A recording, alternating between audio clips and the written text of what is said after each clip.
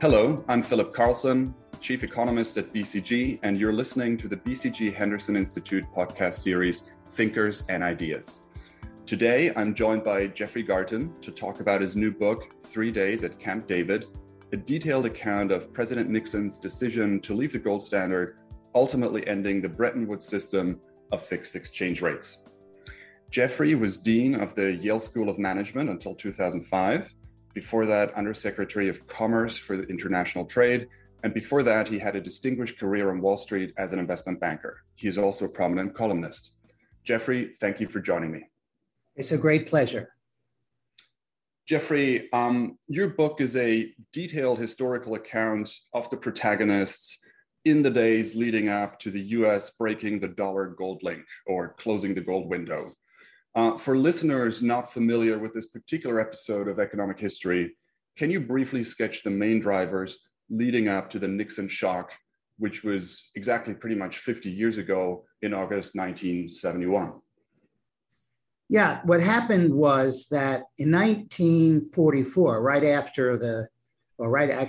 the Second World War was ending, the Allies decided to build a new global financial system. And it was based on fixing the dollar to gold. That was the point of stability. And over the next 20 years, that led to an enormous amount of prosperity around the world, the recovery of Japan and Germany, rest of Western Europe, and also a lot of middle-class prosperity in the US. But by 1971, that system was no longer viable in the eyes of Washington. There were a lot of pressures on the Nixon administration, many of them stemming from the end of the Johnson administration. And one of them was inflation was really rising, and this was eroding the purchasing power of the dollar and making countries abroad that were holding the dollar very nervous. At the same time, we were beginning to run trade deficits, and so there was a lot of dollars leaving the country and adding to enormous supply abroad, and that made countries nervous also. But inside the US, there was a feeling that maintaining the dollar-gold link was a huge burden on the US. And one reason was that other countries were haranguing Washington to get its policy house in order. And that would have meant raising interest rates and slowing the economy, and they didn't want to do that. And one final thing that was happening was enormous protectionist pressures. And Nixon had to do something in the international realm to show he was concerned about US competitiveness. And so removing the dollar from the dollar-gold link,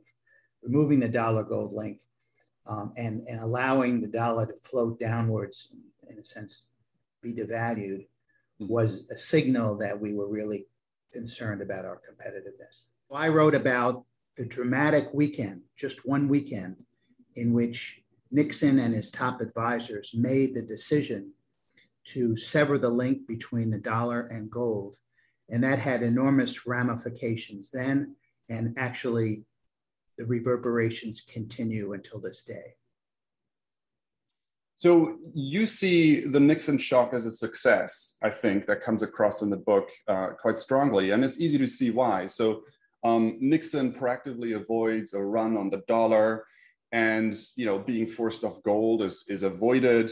And more importantly, the US retains its role as the reserve currency, so freeing itself from the shackles of the gold standard. But was this decision superior to other proposals at the time? So to deal with the gold pressure, there were other alternatives. What do you make of this in terms of alternatives that could have been pursued? Well, what I tried to do in the book is to examine the information that Nixon and his team had at the time and sort of the real world factors that they had to confront, not just economic theory, but also the politics of dealing with the Europeans and the Japanese, countries that constituted a very strong alliance with the US in the middle of the Cold War. I think there were theoretically a couple of alternatives, But what I tried to show is in that room, given what they knew, given the risks that they wanted to take or be willing to take, they picked the best one, which was to devalue the dollar, go back to fixed exchange rates with a weaker dollar and a stronger yen and a stronger German mark. In the event, it was really a way station. They didn't know this, but it became a way station to very flexible and then floating exchange rates. So I think they ended up in the right spot. And we could debate what sort of theoretical alternatives there were, but my view is they did the best they could with the information they had, and it came out pretty well.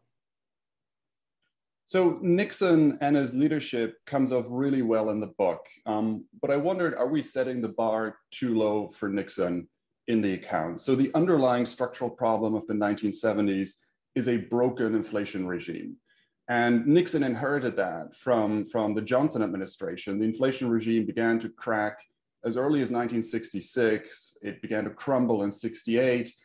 But I think the big macroeconomic challenge of the 1970s would have been to repair an unanchored inflation regime. And so while going off gold fixed one prominent problem at the time, I think the higher bar would have been for Nixon to try to tackle that underlying inflation problem that overshadowed the whole 1970s. So are we setting the bar a little low in terms of his achievement with going off gold?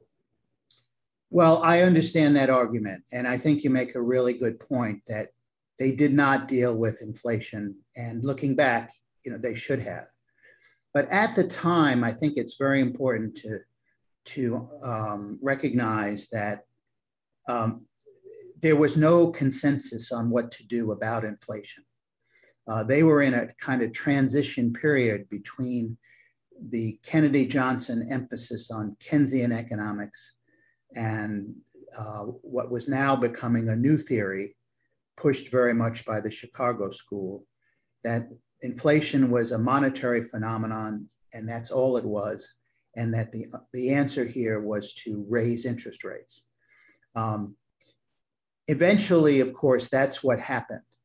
It didn't happen in the Nixon administration. It happened with Volcker towards the end of the 70s and the early 80s.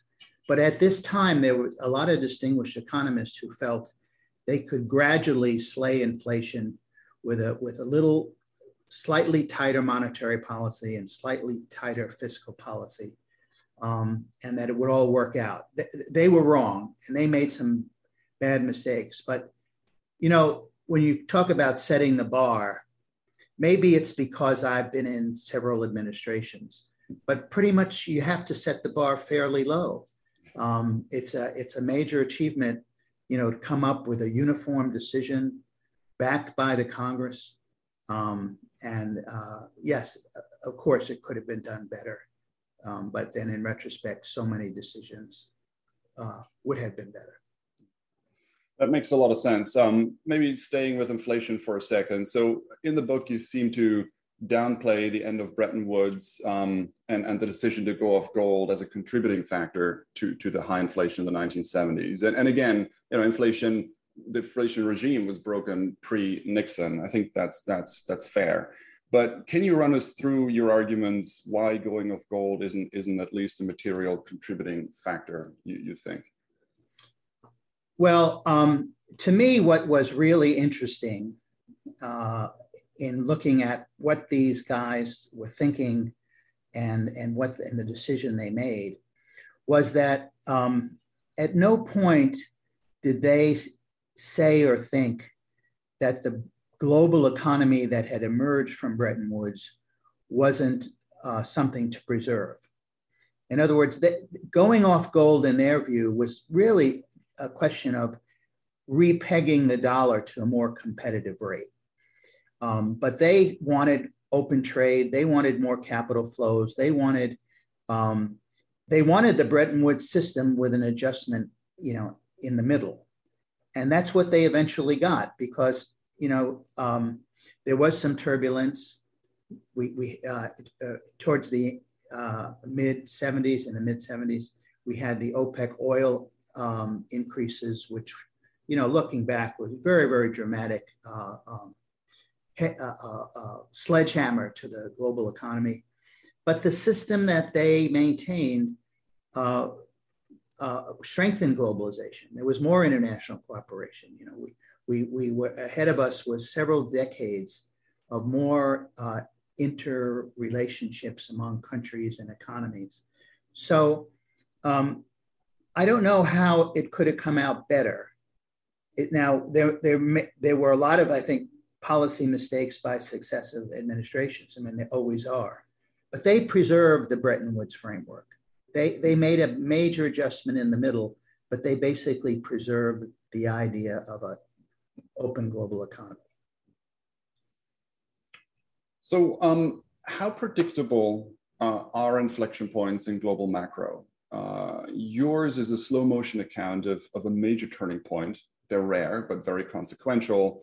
And what could be the learnings for gauging future global macro inflection points? So specifically, it was instructive, the debates you mentioned in the 1960s about a potential run on the dollar, the outflow of gold from the United States was openly discussed. So the risks were known, and yet it was the Nixon shock when it did happen. So today, where everyone's searching always for inflection points at times of disruption, everyone's trying to predict the next big turning point, and the headlines are full of that.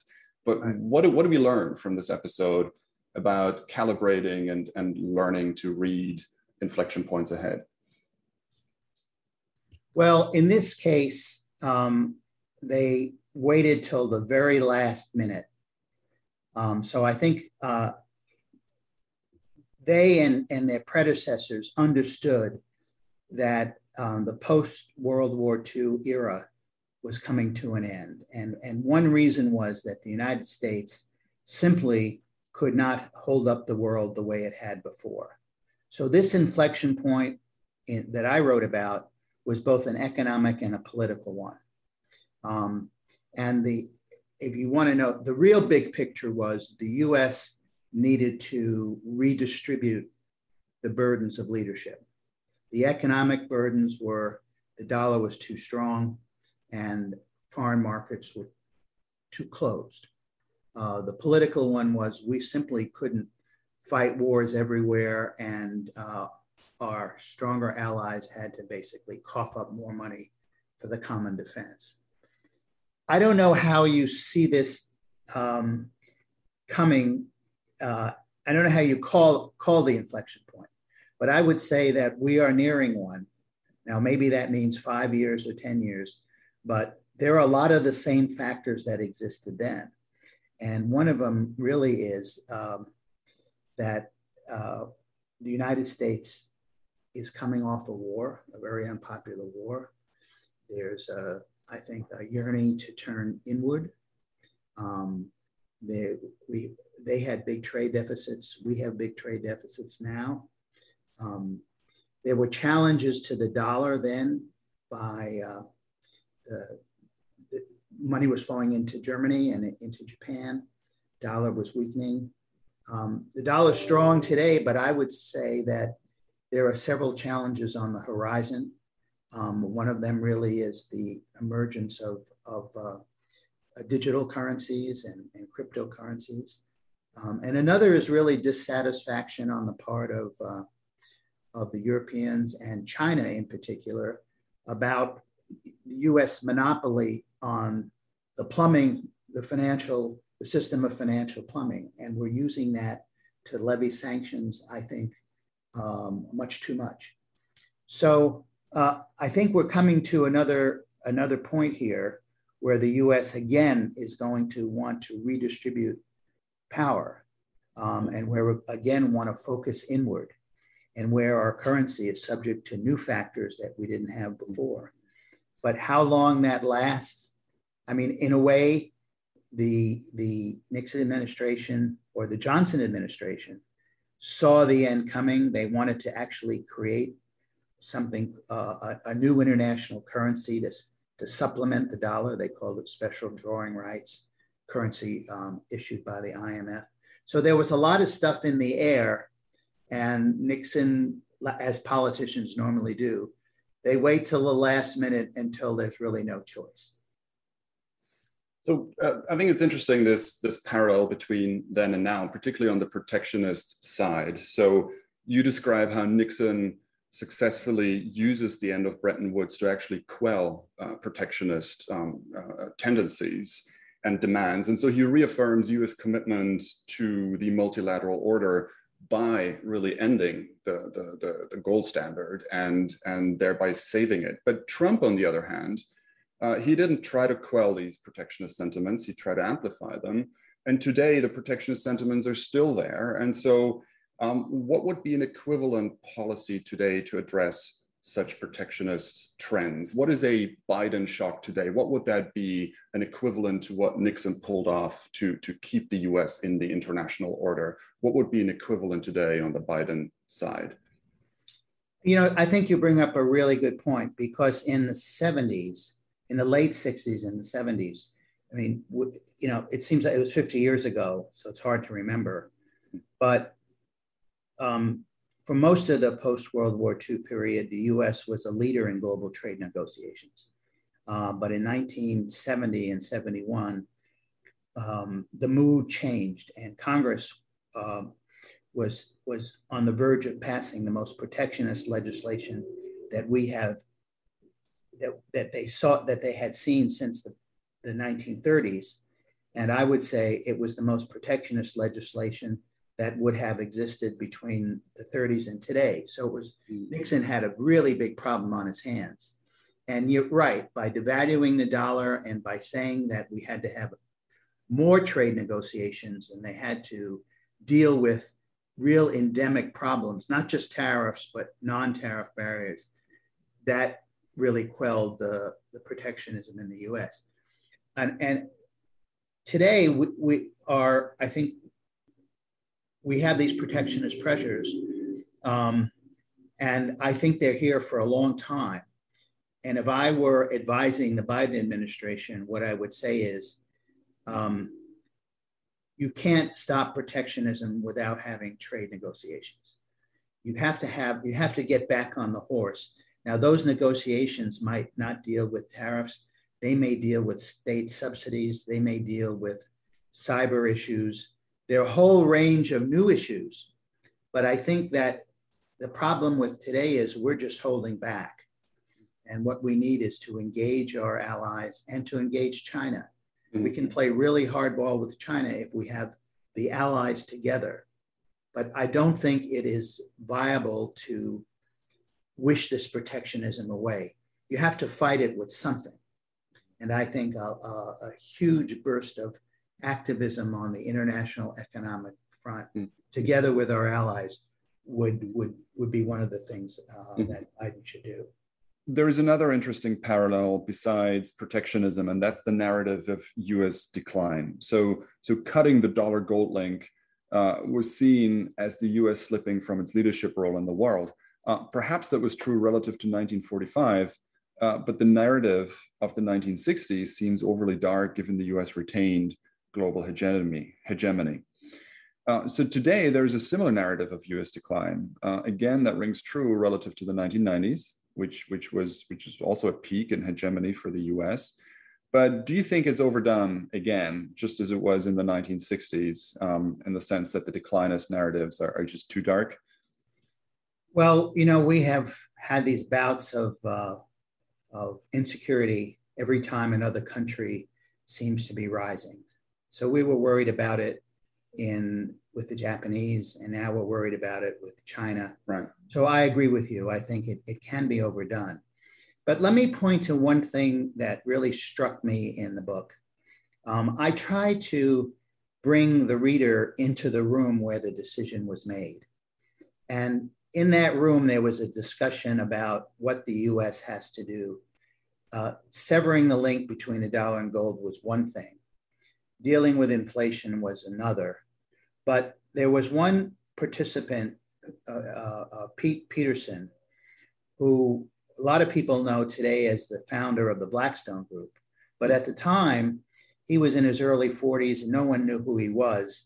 He had come from Bell and Howell, the high-tech electronics firm at the time. And he said that we worry too much about other countries. We blame other countries for our problems. Now, this was in 1971. But the key thing we had to do was to invest in ourselves. And if we invested in more technology, and if we invested in human capital, right, we shouldn't have to worry about any other country. That we had the kind of dynamism and potential no one had because of our openness, because of our competitive economy. But it wouldn't last, or we wouldn't be confident without these major investments in ourselves. And I think what's really interesting is that's very much being debated today. That we are saying we want to decouple from certain sectors with China, but we have to have an alternative. We have to be able to say, let's say, in the 5G area, we have an alternative to China. And one of the things that I think we need to do is take that really seriously, and also the investment in human capital. But it's exactly the same debate that took place at Camp David in 71. The imbalances haven't gone away. The world's dollar holdings are bigger than they were, any way you cut it.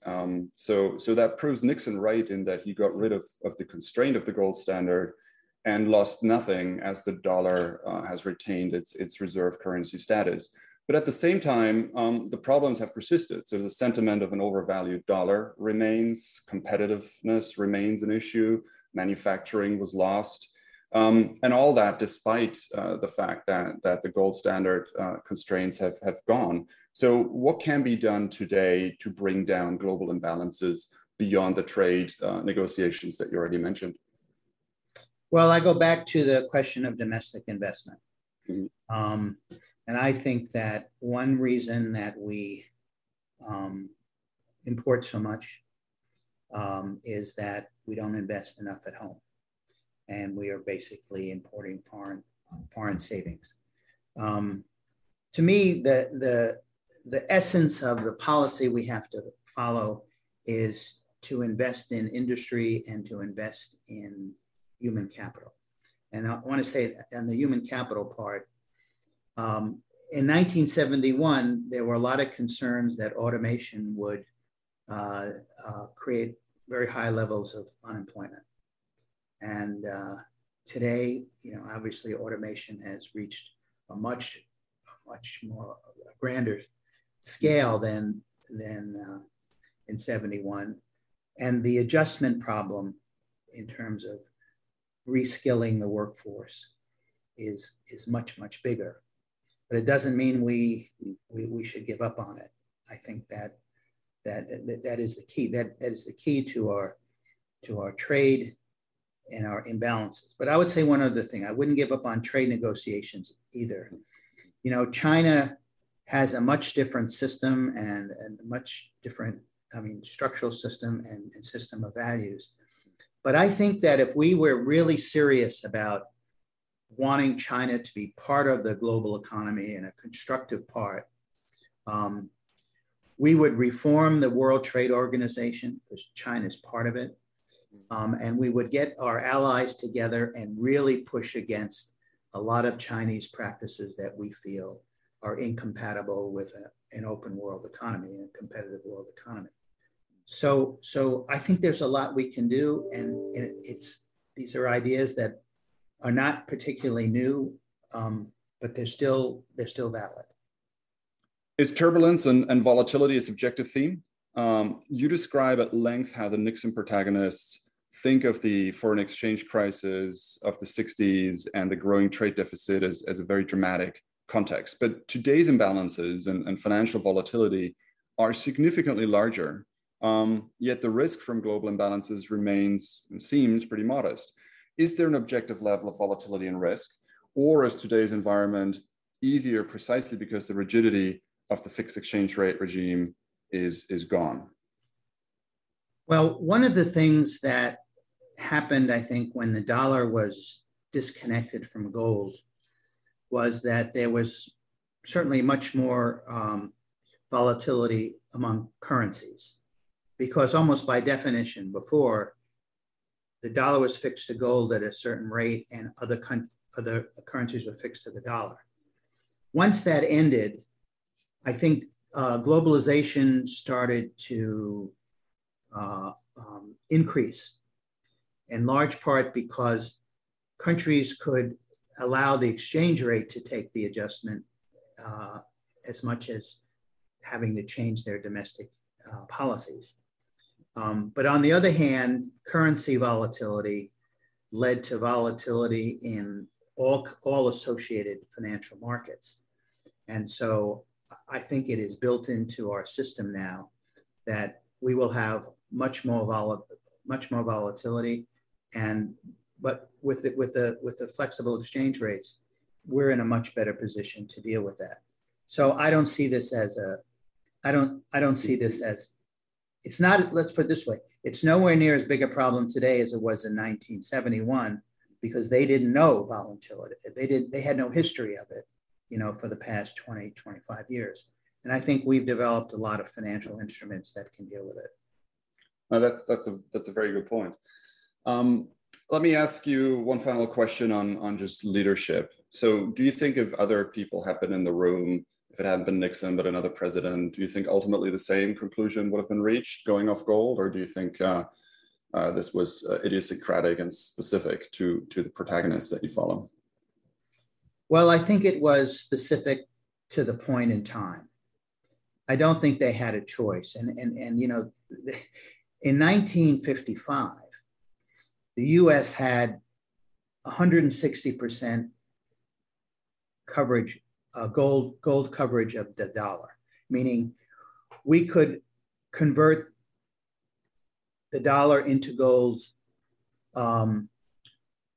very, very easily if every central bank came to the US. That was in 1955, 160%. But by 1971, we only had 25% of the gold necessary to make that conversion. So I don't know what any other administration could have done at that point. Right. The emperor had no clothes, and we were afraid, or Nixon was afraid, that if several governments came in and said, give me the gold, it would be like a run on the bank, and we would renege on the commitment that we had made. Right. And worse than economics, we were worried that our allies would say that the security commitments are tenuous as a result. I mean, just that they worried about what the allies would think on a whole other range of issues if we, in a sense, defaulted. So you have a fun anecdote in the book about the London typo. Can you briefly talk about that? Yeah, well, what happened was, as this meeting was taking place, the British came to the New York Fed and said they wanted gold coverage, and the message kind of got garbled. This was the day that the meeting started, the day that the Camp David meeting started, and Nixon was told that the British wanted all their reserves in dollars converted to gold, which is not what they asked for.